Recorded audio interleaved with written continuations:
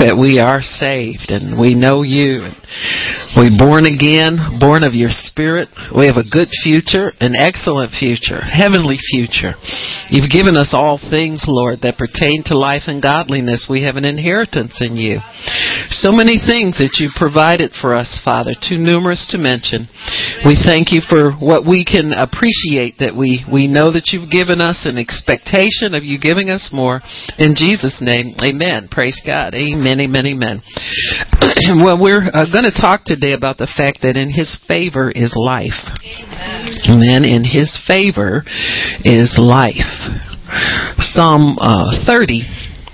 Verse 5 tells us that. There's a more familiar part of that scripture that we know. It starts off by saying this is a prayer of thanksgiving, where the writer is extolling the Lord and talking about some experiences, the fact that God has kept him alive and he should not go down to the pit. So sing unto the Lord, all ye saints of His, and give thanks at the remembrance of His holiness. Amen. The fact that God is the only one who is just and right all the time makes it such that we can depend on Him. So we need to be thankful for His holiness. It's not like people. People change on you. Sometimes they're okay, sometimes they ain't okay.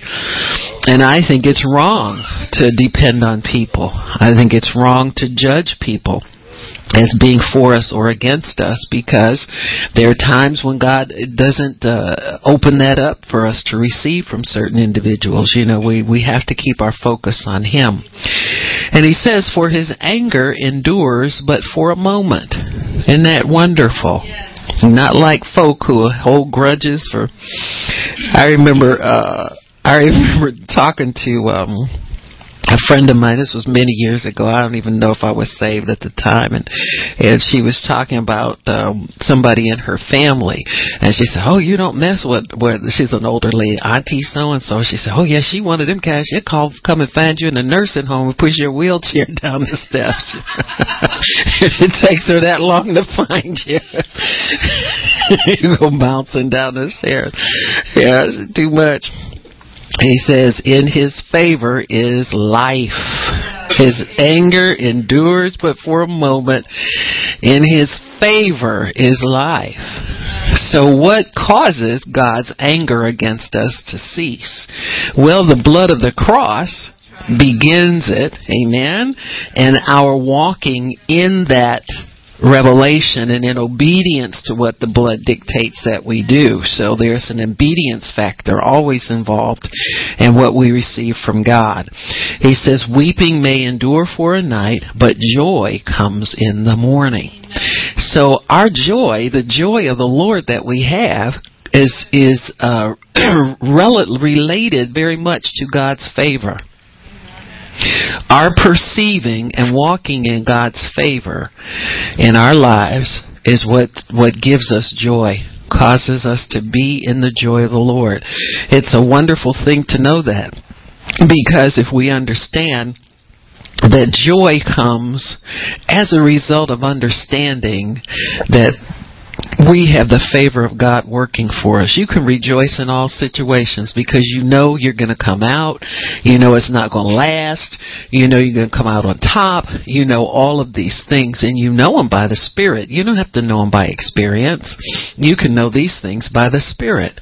So favor really means to delight. We are God's delight. When it says that we have His favor, He looks delightfully upon us. He looks favorably upon us. Favor also means acceptable. So if if God's favor is upon you, that means that you have acceptance everywhere that you go. You're an acceptable person. You don't have to be the star of the show all the time. You just have to be in there. You know, it's like if people get into the party or something. I was thinking about the the Domino, the kid, DiGiorno pizza kid. You know, all he wanted to do was get in the party. He didn't care if he was the life of the party. He didn't care if he opened the door. All he wanted was in. And so acceptance means you're in. What follows after you get in is dependent upon how you go forth in that favor. You see, you can excel to the top if you desire. That's a matter of promotion. That's a matter of proving yourself. There are all kinds of things that come into play there. But God's favor makes you acceptable. To have His favor means that He desires you. That means that God will not push you away. He won't reject you. He will always be there for you.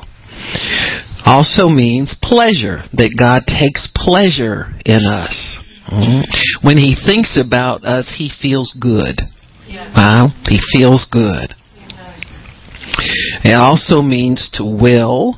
Well, that means that God is willing to give us what we desire because He favors us. It means that we are pleasing to Him. Isn't that good to know? You just don't have to worry about, you think to yourself, man, I've had a rough day, but I know there's one person that I'm pleasing to. Always pleasing to Him. So that means a lot. It really means to reconcile oneself. That means there's always peace between you. No animosity, no strife, no hard feelings, no tension as to, you seem to be acting strange toward me lately. What's the matter? There's no second guessing and second thoughts about your relationship. It means to accept, that you are accepted, acceptable. Favor also means to pardon, that somebody is quick to forgive you. Sometimes you think about that now. Being quick to forgive, that doesn't come from everybody. Sometimes people just take, some people you take to a little bit easier than other people. We all have our little favorites or types of people that we like better than others. Sometimes people are a challenge for us to get to know, to get at ease with them. Do they like us? Do we like them? All that kind of stuff. Somebody was talking about, I'm widowed now and I've been by myself and I really would like to get married again. I'm going, huh?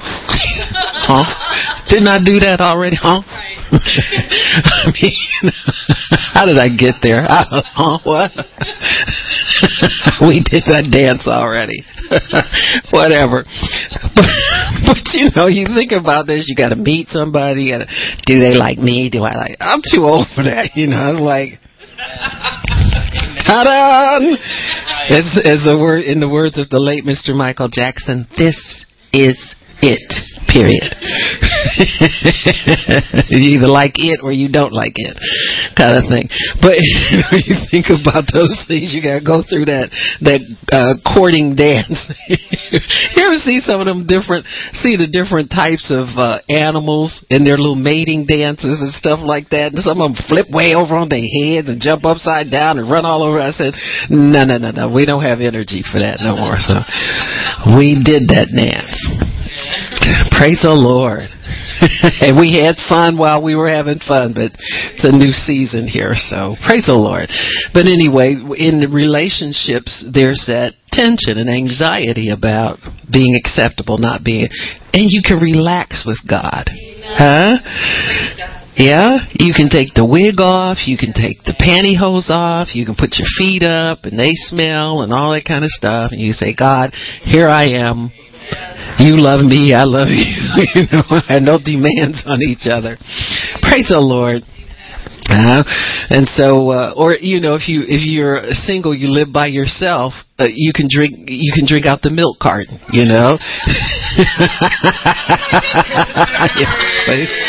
They all these milk carton drinkers. Yeah. And God never gets upset, does He? And remind me when I come visit y'all, don't ask for nothing out of your refrigerator. Bring my own stuff. Bring my picnic lunch. Praise the Lord. So, but see, we're all acceptable to Him with our little habits, bad habits, lack of whatever. And also, so you're pardoned. from all your little transgressions and grievances and all that kind of stuff. You live with people, you got to clean up after yourself and, be halfway presentable most of the time. And with God, you can just roll over and say, I thank you, Jesus. Praise you, Lord. He responds. He'll give you a hug or something like that. So it's good. It's good that God, we're acceptable, just like we are, down to the nitty gritty. And then He helps us to improve. Got me? We're a work in progress. So favor means he's disposed to helping you to achieve those goals that you have in life and achieve more. He always leaves you in better condition than when He found you. You can't say that about a lot of people. A lot of people are con men, con women, and rip-off artists. But God will leave you in better position than when He found you. There's always a step up and improvement. And so God's favor will promote that change in us. It'll promote a good change in us. And it'll be worth it, It'll be worth it. So, the word acceptable we found used again in Luke chapter 4 and verse 19. So we can say that the season or the time that we live in, Jesus was talking about a time that He was ushering in the ministry that God had sent Him to the earth to do, to help humanity. And He says here, He gave him the book and opened it to Isaiah the prophet, and he said, the Spirit of the Lord God is upon me, because He has anointed me to preach the gospel to the poor. He has sent me to heal the brokenhearted, to preach deliverance to the captives, recovering of sight to the blind, to set at liberty them that are bruised, and to preach the acceptable year of the Lord. So this is the year of the Lord's favor, or this is the era of the Lord's favor. It began then, and it continues now, and will continue until the church is taken out of the earth. And so we understand that the favor of the Lord is upon the earth and upon humanity now to receive the gospel. To receive the good news. That's why we can preach to anybody. We don't have to believe that they're capable of being saved, or God wants them or doesn't want them. You can just open your mouth and share the message of Christ with anybody, because that it is the favorable year of the Lord to receive the truth of God's love for us in accepting Jesus Christ as Lord and Savior. So if in God's favor there is life, then it certainly is known there. Eternal life is offered and granted to us, because this is the acceptable year of the Lord. God makes His face to shine upon us, and He is gracious to us, and He is disposed to show favor. So to be in His favor means to be His delight. And He favors us because He accepts us. Because of the blood of Jesus, He accepts us as His very own. We become adopted sons and daughters of God. We had a real family now. And I always tell people, I said, if the church where you're at doesn't make you feel like you have a family, you need to go where that place is. But that's one of the first indications of God's love and acceptance, is how you feel around His people. You have to have that sense of being embraced and received rather than being rejected, and turned away. Or you have to always fight your way in to that situation. I was speaking with somebody recently, and I was looking at, their history of kind of back and forth in the church. They're Christian and they always love God and, all this, but they never seem to connect in the right way, And they were sharing with me that when they were growing up in the church, they were kind of like a second class. How people, they have their little groups. This group is acceptable. This group is that. You have all these little cliques and things like that. When you have groups of people together, and especially if there's not the work of the gospel going forth in a powerful way, and that spirit propelling people to go forward. You always have people break off into little groups and factions and so forth. And because they didn't have a father living in the home, the parents were divorced, they were kind of not acceptable, as far as their little hierarchy and stuff is concerned. And so you look at that and you don't wonder why that person has a hard time connecting, even though I believe God will bring you to the right place, a place where you can feel at peace and at home if you keep that wall up, to protect you against people. You won't fit in, or you'll fit in for a season. You find yourself getting too comfortable and then you want to disconnect again because that's been your pattern. And so sometimes those patterns are very difficult for people to break, and you'll find them miss God and miss God's best, because I believe that when you're in the right place where you find that fellowship, where you find people who have that same spirit, that want to work for God and want to do things for God and want to change things and all of that. When you find that, it's hard for you to duplicate that in many other places. Because once you're called to a work, you're commanded by God to finish that work, complete that work. And if that work isn't expressed any other place, you'll find that with many things that people do. Sometimes people are called to a ministry gift office, and they may want to be a minister in a church because of that church's reputation or something. But, if you take, for example, if a church has 500 members and, 40% of them think they're called to the ministry, the church down the street, maybe with 80 members, is probably looking for an assistant somewhere and can't find one because everybody's kind of packed up there. So people have that tendency to move by the flesh when it comes to important things like that, to make sure that you connect properly and you get fed. The food that you need for growth is provided in that place. And so these things are very important for us to understand that these are important things that we need to keep in mind.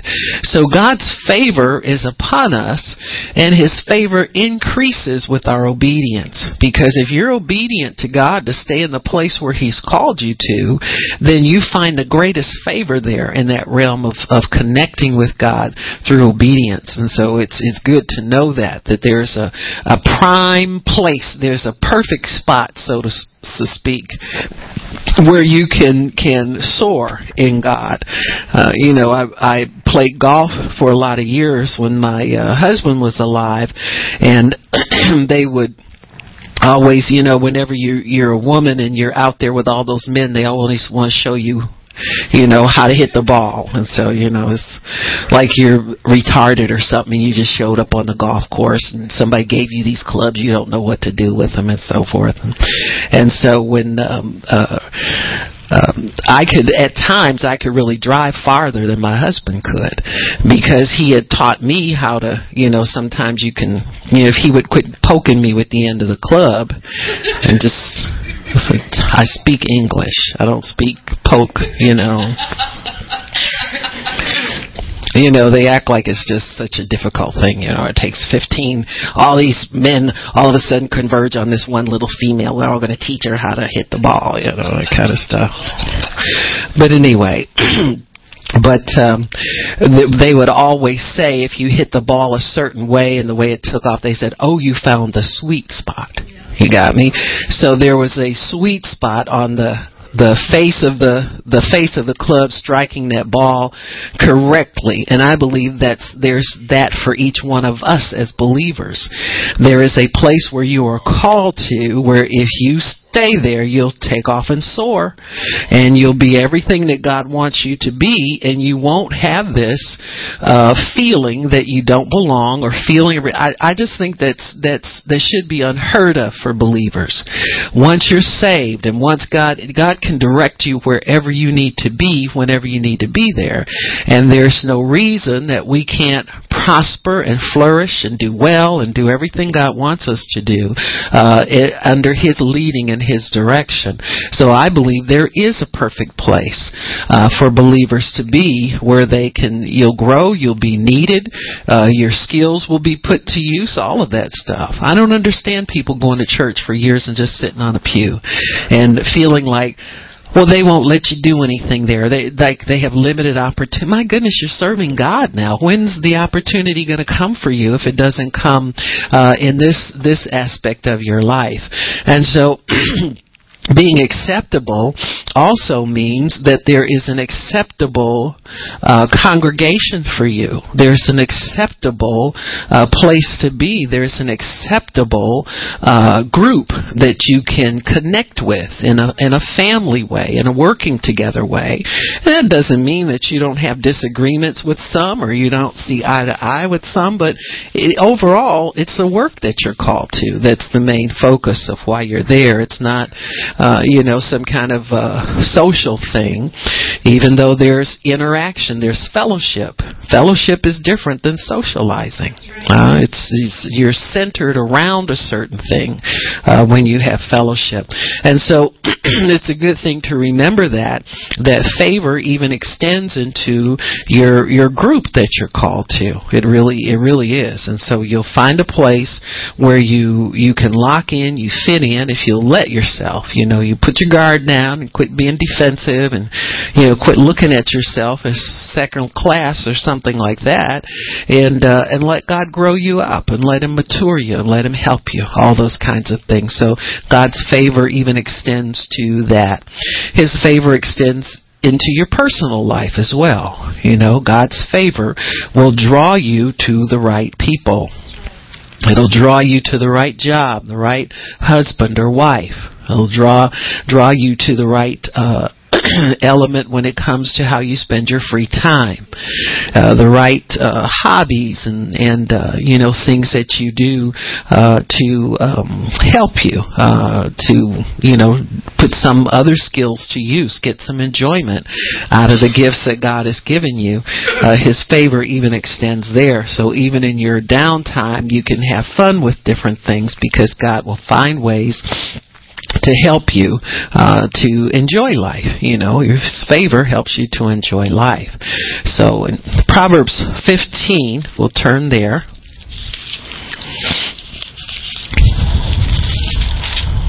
It gives you an idea of how favor is bestowed and on whom it's bestowed, what God's looking for in us. It says 15 verse 8, the sacrifice of the wicked is an abomination to the Lord. In other words, He looks on the heart. I don't care how much you give. If your heart's not right in it, it's an abomination to the Lord. But the prayer of the upright is His delight. Even if you come begging all the time. Now think about it. Here's this wicked person giving something sacrificial. He's making a sacrifice. He's doing without something, giving his best, cutting off his right arm, so to speak, to please God. But because his heart is not right, God sees it as an abomination. But here's an upright person that has nothing to give and is just begging God and asking Him for stuff all the time. He likes that. Go figure. Why? Because God is not like people. People are impressed with what you have. God is not. He's impressed with what's on the inside of you. He's impressed with your motive. What are you after? What are you here for? So the prayer of the upright is His delight. Isn't that wonderful? He delights in our prayers. He likes our prayers. It's wonderful. Yes. When we are upright, or when we are approach Him in righteousness, humbling ourselves and acknowledging that our credentials didn't get us into His presence. It's really the sacrifice of His Son that we acknowledge that is His delight. He enjoys our prayers. Righteous prayers are what brings His will into the earth. See? Because if prayers are not birthed in righteousness, then God has no part in them. So then we become true intercessors because we can bring His will into the earth because of righteousness. He puts his stamp of approval on that. He okays it. He passes it right on through, and it's a go. When He sees that our hearts are disposed to Him, and especially when we are in line with His Word. You pray the Word, and you pray righteous prayers from a pure heart, and you have God's favor upon you. In 2 Samuel 22, we'll see a song that David sang unto the Lord. 2 Samuel. Sorry about that.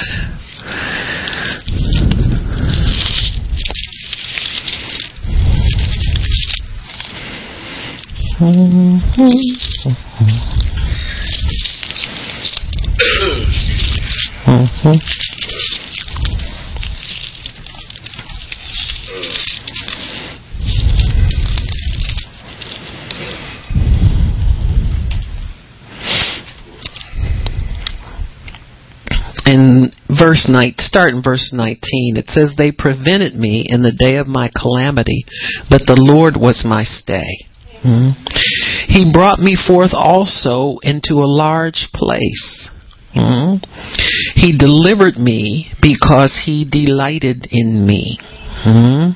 He delivered me because He delighted in me. See, there are certain things that the Old Testament believers knew to do in times of trouble. You see it carried over some in the New Testament. So truth is truth, and what brings results always brings results. But when Paul and Silas were imprisoned, and I think David is speaking of the same thing here, being delivered from the hand of the enemy, said when they prevented me, it means he was somehow being resisted by the enemy. But the Lord was his stay, and He brought him forth into a large place because He delighted in him. When Paul and Silas began to worship and sing praises to the Lord, that is the key way. Worship is the key way to bring the delight of God into your life, the favor of God into your life, and the blessing of God into your life.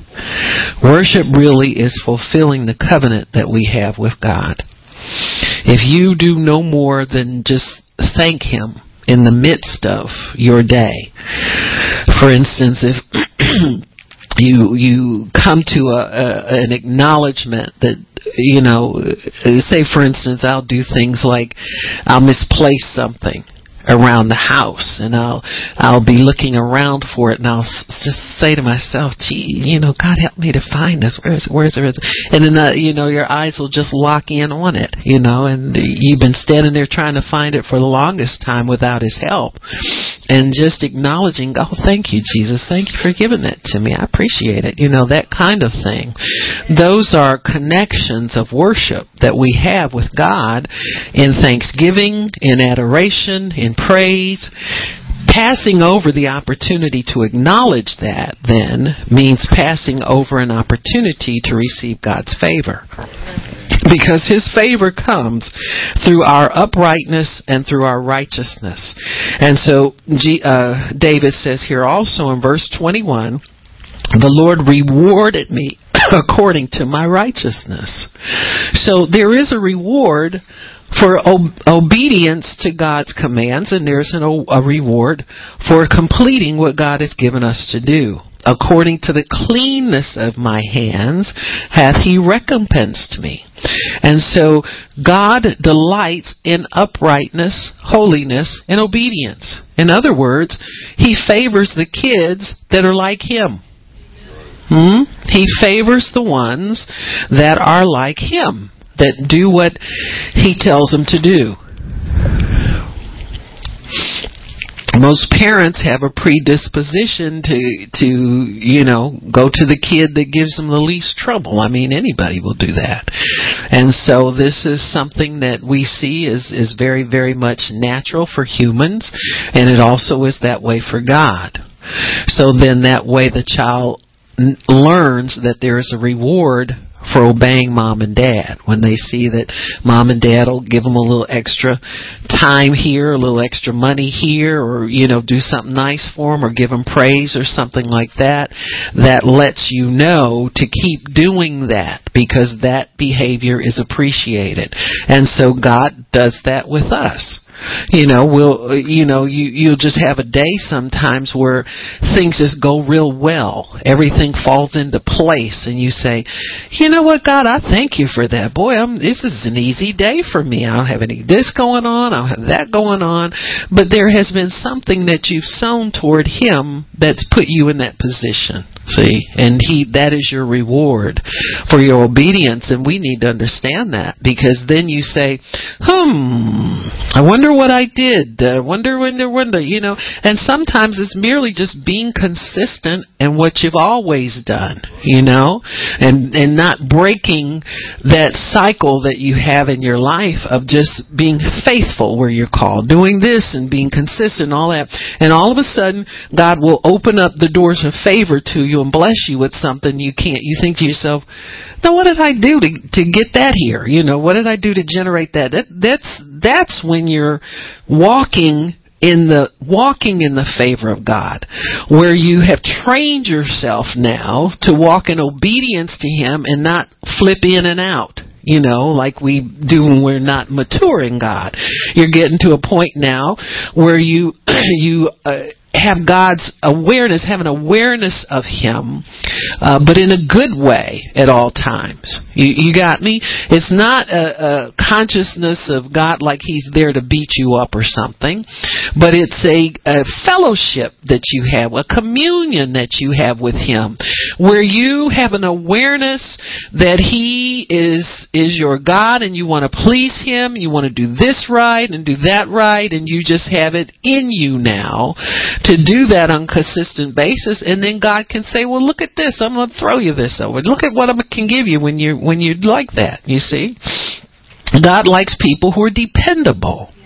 If He can depend on you to listen to Him and obey Him, then His kingdom flows smoothly. He likes people that are smooth, if I can use that word. You know what I'm saying?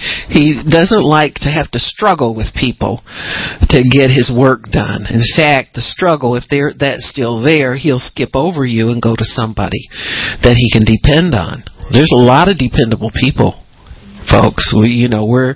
Sometimes we think that's a rarity, but God's got a lot of people who are friends with Him, and they're dependable. And so He'll pass over somebody who's trying to give Him a hard time and go to somebody who is dependable. So God enjoys the fact that we are imitators of Him. That's one of the things. So David was a man after God's own heart. He enjoyed great favor, and he was God's delight, and he knew it. He knew it. He was aware of it. He delighted himself in God's law. So He was God's delight, but God was also His delight. It's a give and take thing. It's a sowing and reaping thing. That's what relationship is. Relationship is not one-sided. Relationship is double-sided. Sometimes it might seem a little lopsided, when we feel that we're the one doing all the giving in the relationship and we're not getting much back. Why am I always the one that has to? That means that you haven't caught on yet. Right. You haven't caught on. So he delighted himself in God, and God delighted Himself in him. So it was reciprocal. And so we must obey God, and we must, live up to God's expectations. When we fall short, we have to acknowledge it and say, God, I'm sorry, I blew that, and forgive me, and I want another chance to do it right. Help me to do it better next time. Amen? It's not about God wanting to slap you around and make you feel small with your mistakes. He wants to help you. Correction really is the ultimate in confidence. Somebody's giving you a vote of confidence because they feel that if they invest a little more time, a little more effort in getting you to understand, then you'll be productive in this. So correction really is a vote of confidence to people. That's why they call the prisons correction houses. They're houses of correction. Because everybody else looked at Babra and said, "No, he ain't gonna never amount to nothing. You just ignore him. Just say, he ain't gonna stop, honey. Don't waste your time." So people tried correcting, saw it wasn't making an impact, and they stopped because they gave up on you, and for good reason, because they didn't delight in you. See, when you're correctable and you can take correction, that's a good thing because God will invest in you. He will. When you have a teachable and correctable spirit, you get investment. It's like when my husband was working, he always had a plan for a greater promotion where he was. And he would find out what each boss really liked. Now, in general what they all like, and you master that, and that can get you in there. But if he knew where his next level of promotion was, he would find out the things that the bosses really liked, and he would move those things, accomplishing those things, to the top of the list, you see. And so they always... in his evaluations, they always evaluated him as promotable, because he sought to please the boss. Very simple. Now, there are people that, you're just catching up to, you say what you want to say. I got the bigger paycheck. See, I'm getting a corner office and I'm sitting up there. Why? Because that becomes a part of your life of expecting to do better. Correction, teachableness learning has to be a part of that life. There's got to be an expectation that somehow God will help you to get there and keep you on the straight and narrow. Now, there are people, in the church, in Christianity, that think that when they get a prophecy that they're called to ministry, they don't need any teaching. I don't know where they think they're going to get it from, but they don't do that any other place but in the church. If you go to the world, you need this skill, that skill. Well, I don't have that. Well, I got to take some courses to learn how to. You don't have that either in God. And you got to get under some courses so you can get there. But most people don't feel that. They don't want to know somehow when it comes to the things of God. They don't want to know how this happens and how it's done. And so God has to see somebody like David who is after him, pursuing God. Relentless, doesn't want to stop until they get that perfect and right relationship with God and they know it. So when we meditate on the goodness of God, as David did, we become his delight. Just sharing thoughts with God, we become his delight. God's delight will transport you from a place of very little freedom and restriction into a larger place where you have command over more.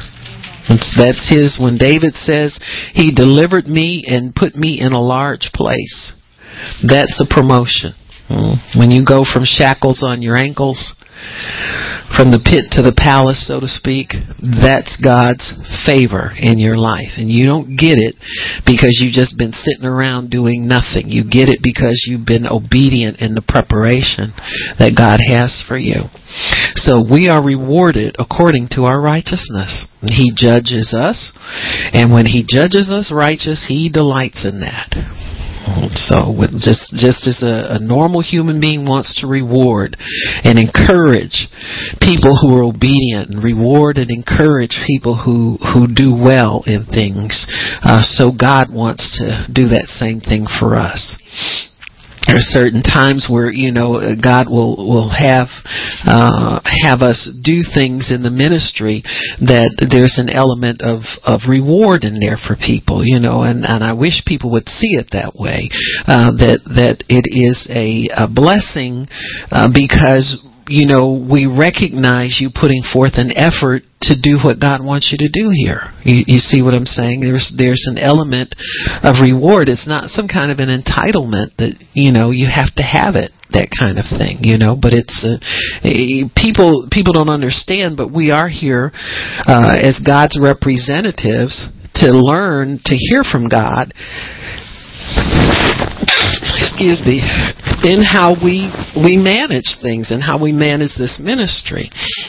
And so it's always been my desire, and I know Pastor Shirley's desire, to encourage people in the goodness of God. That God really understands and acknowledges you, acknowledges your effort. He wants to favor you and bless you, and in some small way encourage people's efforts.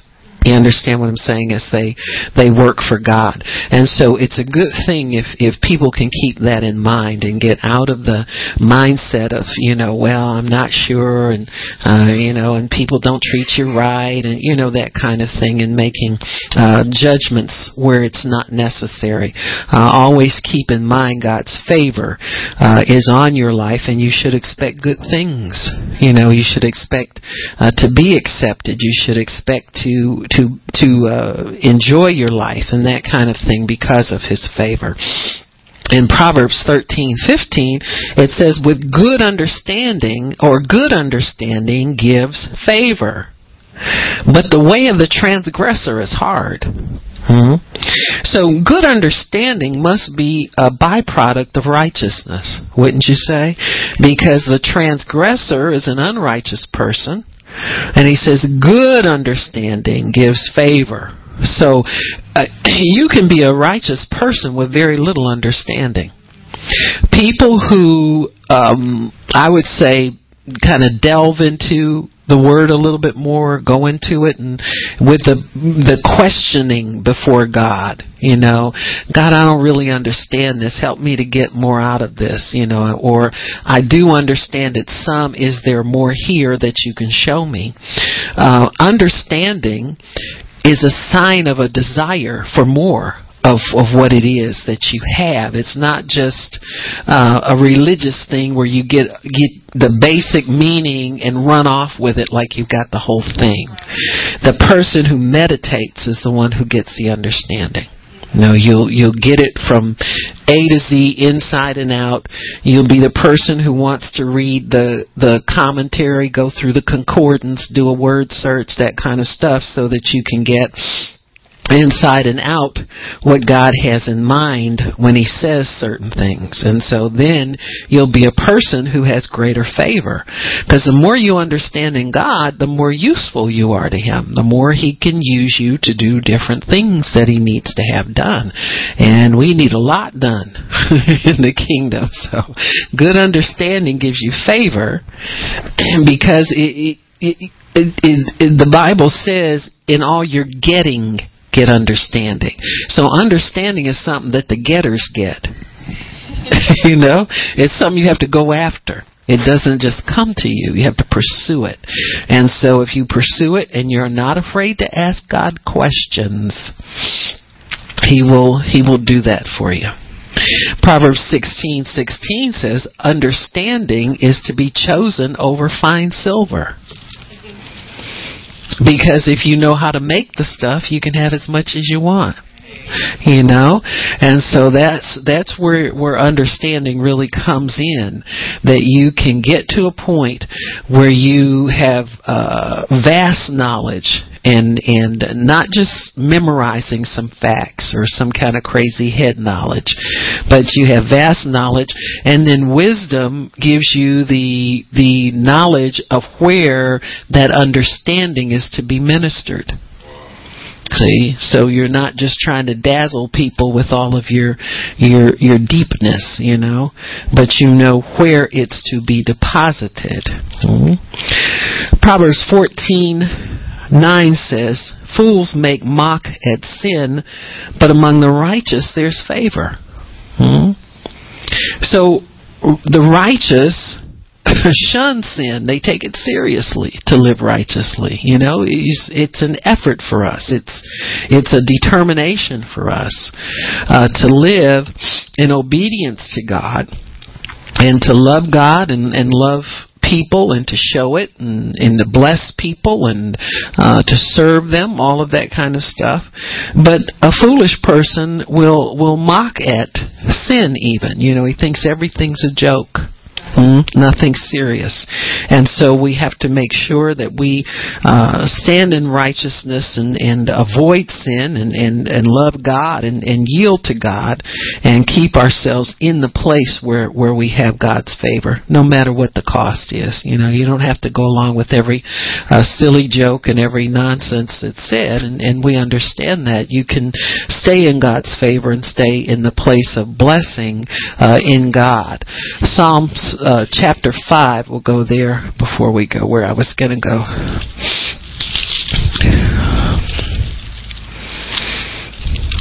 Favor, as you can see, is not something that just gets thrown at you for no reason. There's a prerequisite to it, as it is with everything in God's kingdom. Psalm chapter 5, in verse...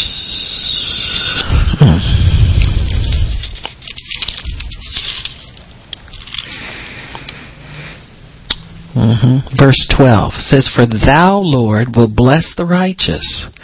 With favor will you compass him as with a shield." So the righteous person is a shield of favor around him that's put there by God. As long as you're walking with God, you have that shield of favor around you.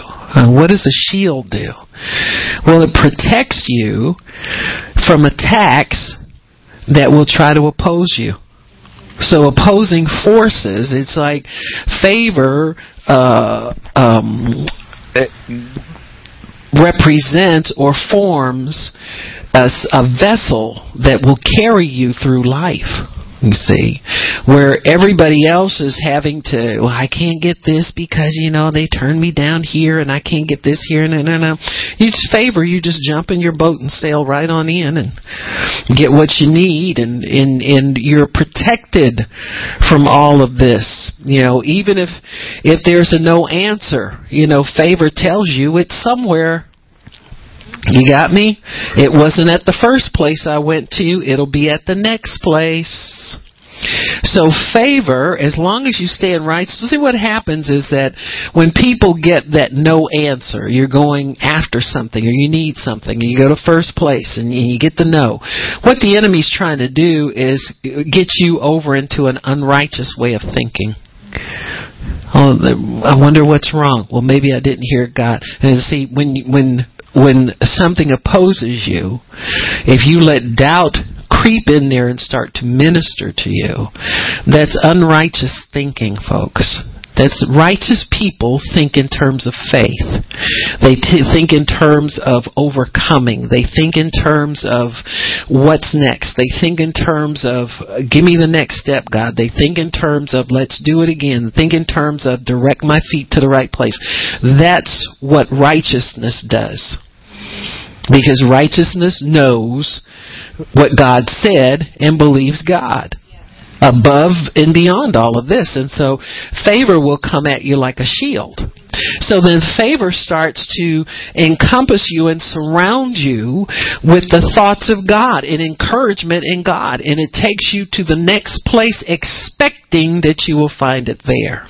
Got me?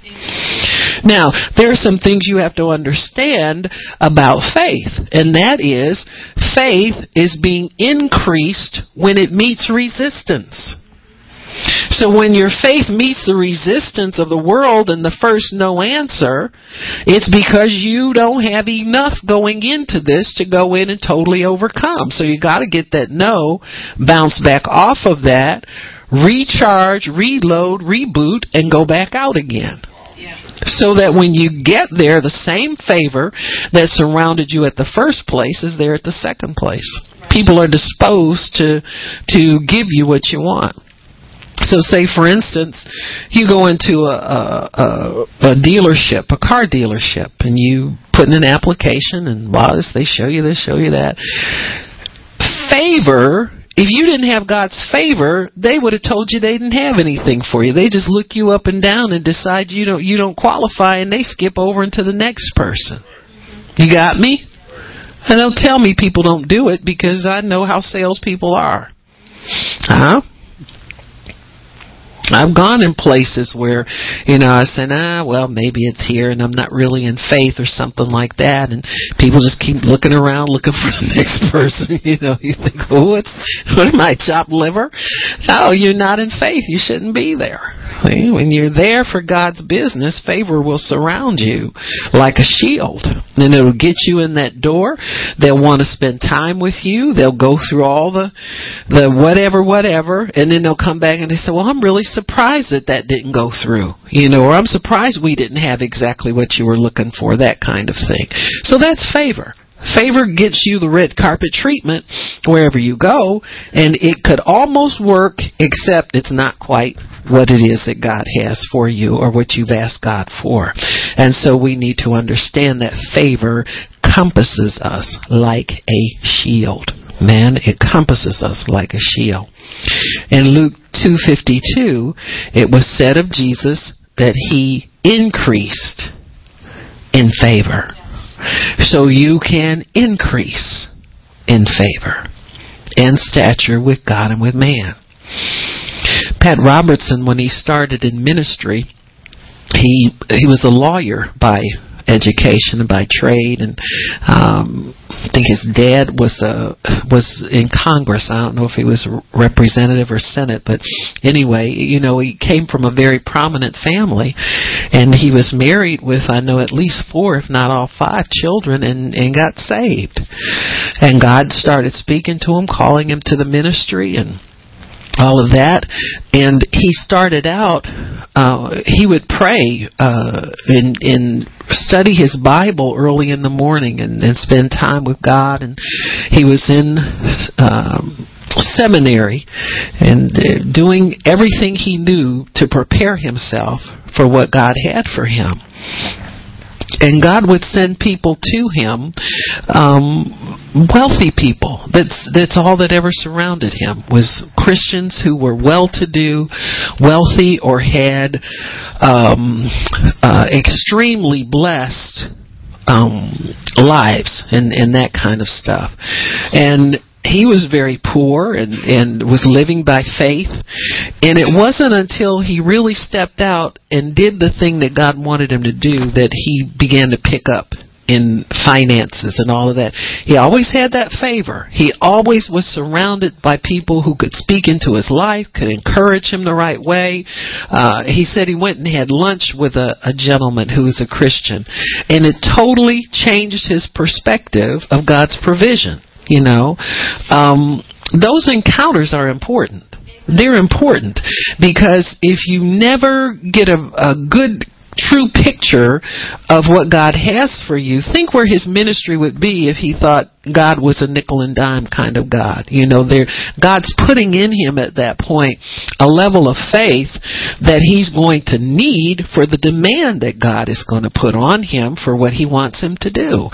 And so he was always poor. I guess and one of his sons, Gordon, the guy who's with him in the ministry now, tells a story about them being so poor that Pat had somebody either bought a bunch of soybeans or soy something, or I don't know what it was, but it was with the soy. And so because he had a big family to feed, and Gordon says that he got bitter about being a Christian for several years, because he said, I would go in summertime, we would go and I would go and stay with my grandparents, and he said they had steak and they had this wonderful house and all these great things, and here we were supposedly serving God, and all we could get was soy products, which just hated him, and he turned his back on God for a season. And his father, being a man close to God and praying, he understood where his kids were and what they were going through, and he always brought those children before the Lord. And pretty soon Gordon was converted and got himself back over to where he was supposed to be. But for many, many years they struggled financially, personally, and it wasn't until God spoke to him and told him to go and buy that TV station in Virginia Beach that things began to turn around, and in a great miraculous way. I went on a tour to CBN many years ago, and there were imported Persian rugs. If you go in the lobby of their main building down there, on the lobby floor, there's beautiful, beautiful Persian rugs. All of them donated. And they said, well, Pat started praying for the furnishings for the building. After it's the old colonial style architecture they have down there, and it's just beautiful. Now his house where he lives, and they'll show you his house, is a very modest brick, like a 2-story maybe, with 3 bedrooms, bath and a half. He's lived there forever. And his family, they raised their children, the rest of their family there. But his favor has been primarily for the ministry, for what was needed there. Now I'm sure he can have anything that he wants to have, but he has chosen to live that way and allow favor to surround him and direct him to what he's really after, and that is to work for God. See, he wants to put his best forth for God. He says he's always disliked fundraising. And he would beg God, why do we have to do this? I don't like doing this, God. I don't like this, going on TV asking for money. And why don't you let us strike oil? You can do a lot of things. And God began to explain to him about the millions of people out there that wanted to participate but didn't have opportunities to. See, churches aren't involved in, these kinds of, whatever it was. And so he began to understand more God's way. But it is said that if Pat Robertson needed anything, all he would have to do is make one phone call, and there are people waiting to serve in that way. But that's God's favor. Why? Because this man has been faithful. He hasn't missed a beat. When he's missed a beat, he's taken correction from God, straightened it out, and got himself right back over where he's supposed to be. And so there is a place where you can walk in and anticipate God's favor on a continual basis. You have to wait for anything.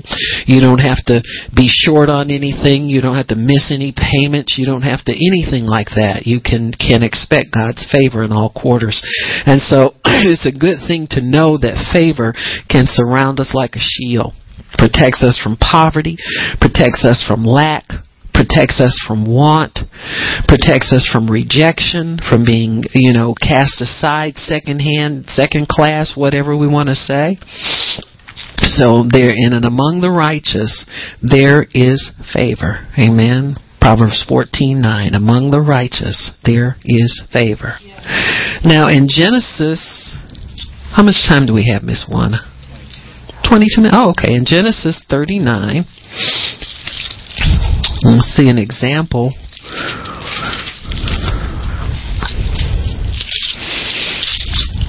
Our friend Joseph.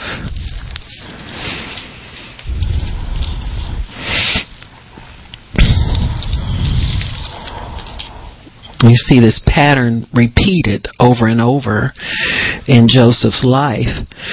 It first happened when he was sold into Potiphar, who was a captain of the guard in Egypt.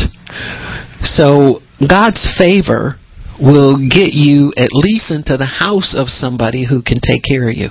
Even if you ain't in charge, he'll get you in the house of somebody who's not starving.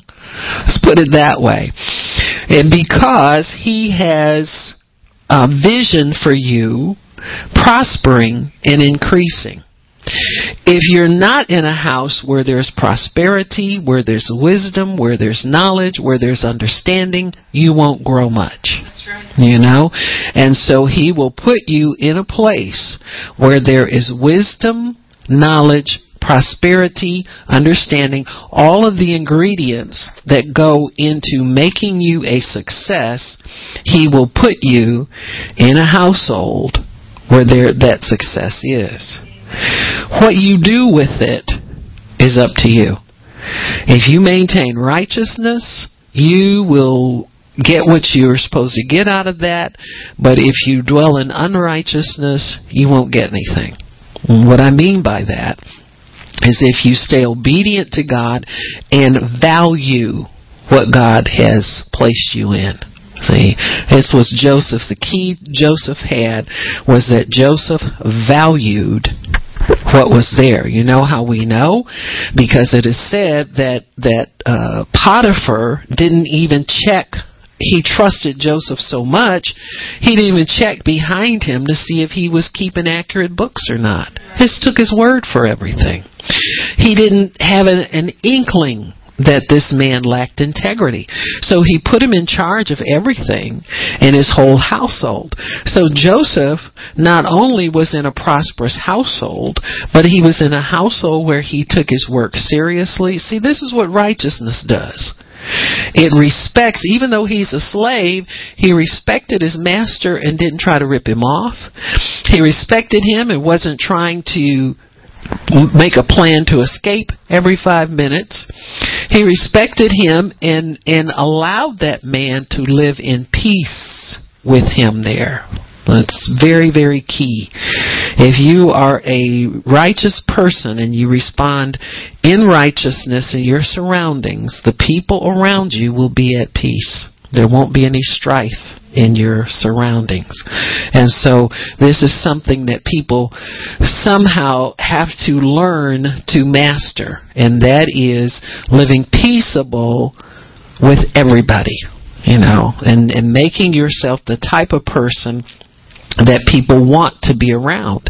Even though it wasn't Joseph's property, he could have been a desirous person to be around, see. Even being a slave, it didn't have to be a thing where he was disgruntled all the time and rebellious and had a bad attitude and all that kind of stuff with the master. He learned how to maintain righteousness at all times, and this is key.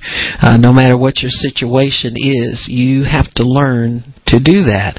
And so as he was conducting himself properly in Potiphar's house, Potiphar was able to show him different things. This is how I keep the books, and this is how I organize everything in the home, and this is what I expect you to do. Keep my home in proper order while I'm away. I need to go away for long periods of time. So the one thing that was being challenged, though, was Potiphar's wife. And even that Joseph did not take advantage of. Even though she was coming after him, he didn't give in to that because he had developed this integrity and this respect for his master, even though he was a slave. Because you are disadvantaged does not mean you cannot be a righteous person.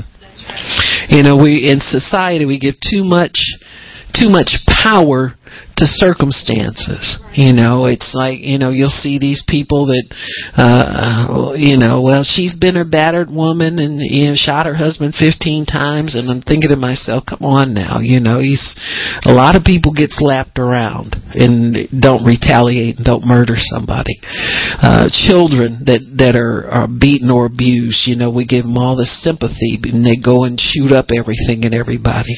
These kids that are shooting up schools, well, they were bullied, you know. I was telling somebody, I said, we had bullies when I was in school. You know, there have been bullies forever, you know, but you made up some lie to get them out of your face. You know, you told them, I got my brother and my sister at home, and you better leave me alone. You know, you didn't have nobody at home, but you told them that anyway. And so there is a way to do these things in wisdom, but in our society, we just give too much power to negative circumstances, or what we think are negative, as though it excuses extremely bad behavior. Savior. And so Joseph was at a disadvantage. He was a slave. But because he knew God, that brought dignity in his life.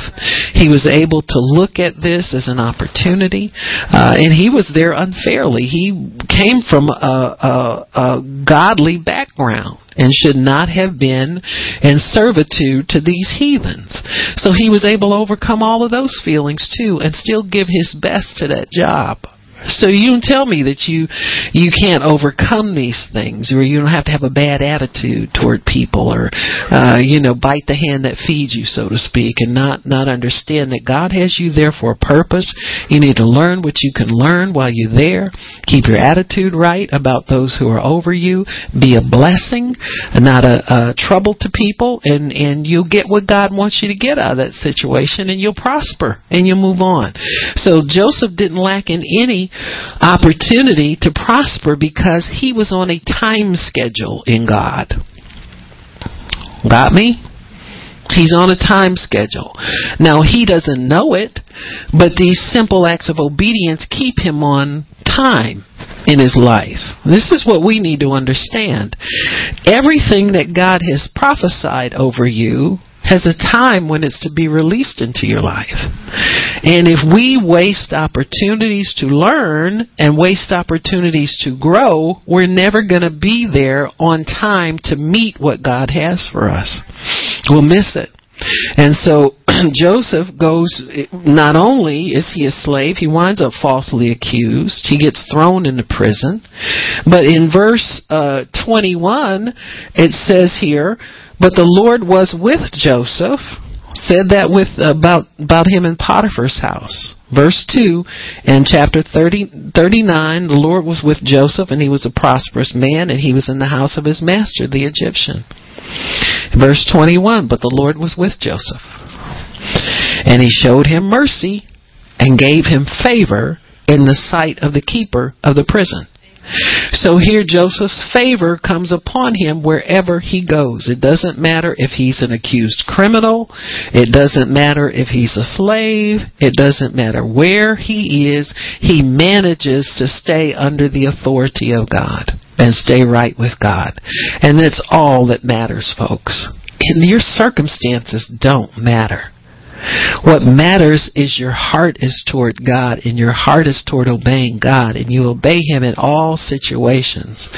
You learn how to respond in wisdom in situations. You learn how to respond in discipline, in self-control and self-restraint sometimes, so that you can be the type of person that God can put anywhere. There's no place that you won't fit in once you understand and keep in God's favor, so that when He needs you for something, you will be there. So Joseph has to spend his time in prison, but on the day of his greatest favor, he gets out of prison, is promoted to Prime Minister of Egypt in one day. Because there's a famine coming, and God needs to get somebody in that position that He can trust.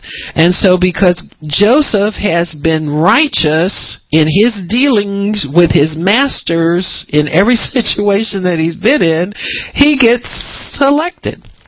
So favor will promote you in situations if you will stay faithful to God. God's favor got him in Potiphar's house. God's favor also got him in jail, because Joseph had to be tried in all these different areas. If you have the fact that he was in a rich man's house, he had a lot of freedom. Okay, you're righteous when you got a lot of stuff, but what's it going to be like when your life's restricted? You going to stay with God, or are you going to react to your circumstances? We all get this, folks. We're all tried in these situations. If we haven't been yet, we will be.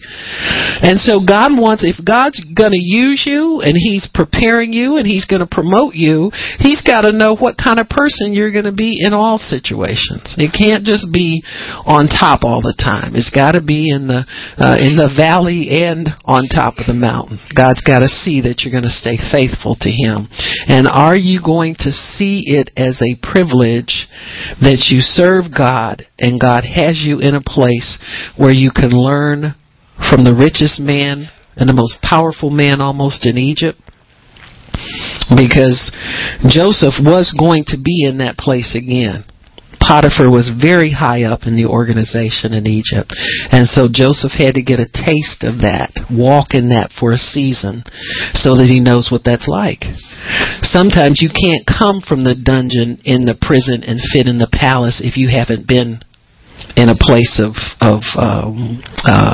privilege in the past. You don't fit in. So he had to get in that place of privilege, learn how to function there, and then he was demoted to learn how to function in restricted circumstances. In the prison, he learned to be trustworthy over a little bit. Potiphar's house, he learned how to be trustworthy over a lot.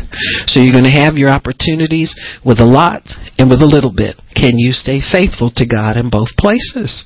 Or do you struggle with it? Do you have problems? Do you want to do what you want to do? You think about yourself. And so Joseph had to get all of that worked out of him. It's worked out in circumstances, folks. It's not worked out in your head or in visions and dreams. You have a dream about being poor one day and you make it. You got to be there. You got me. No way, Jose. Because God is going to see what you're really made of. What's inside of you. And if what's inside of you is not going to fit in that place where He's eventually called you to, He's going to have to get that out of you so that He can put what He needs to put inside of you, stuff that'll work for Him, and stuff that He can call upon when He needs somebody to come to bat for Him. Wow. See, Joseph was going to be in a position where he had authority to let people live or die.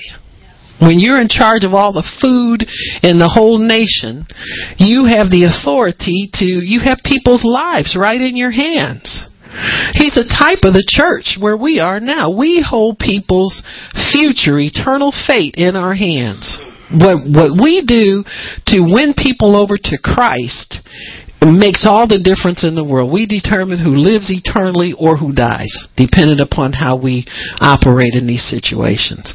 And so God has to put the church through all these different kinds of testings. You know, He starts you out. Sometimes He starts us out grand. You know, we'll start out in, nice big house and, private this and private that. And then all of a sudden you boom, boom, boom, down to the basement again.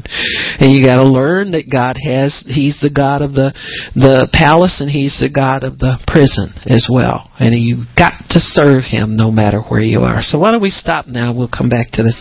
Father in heaven, we thank You for allowing us the opportunity to understand Your favor, Lord, and where it comes from, how it comes. It's not just something we have automatically.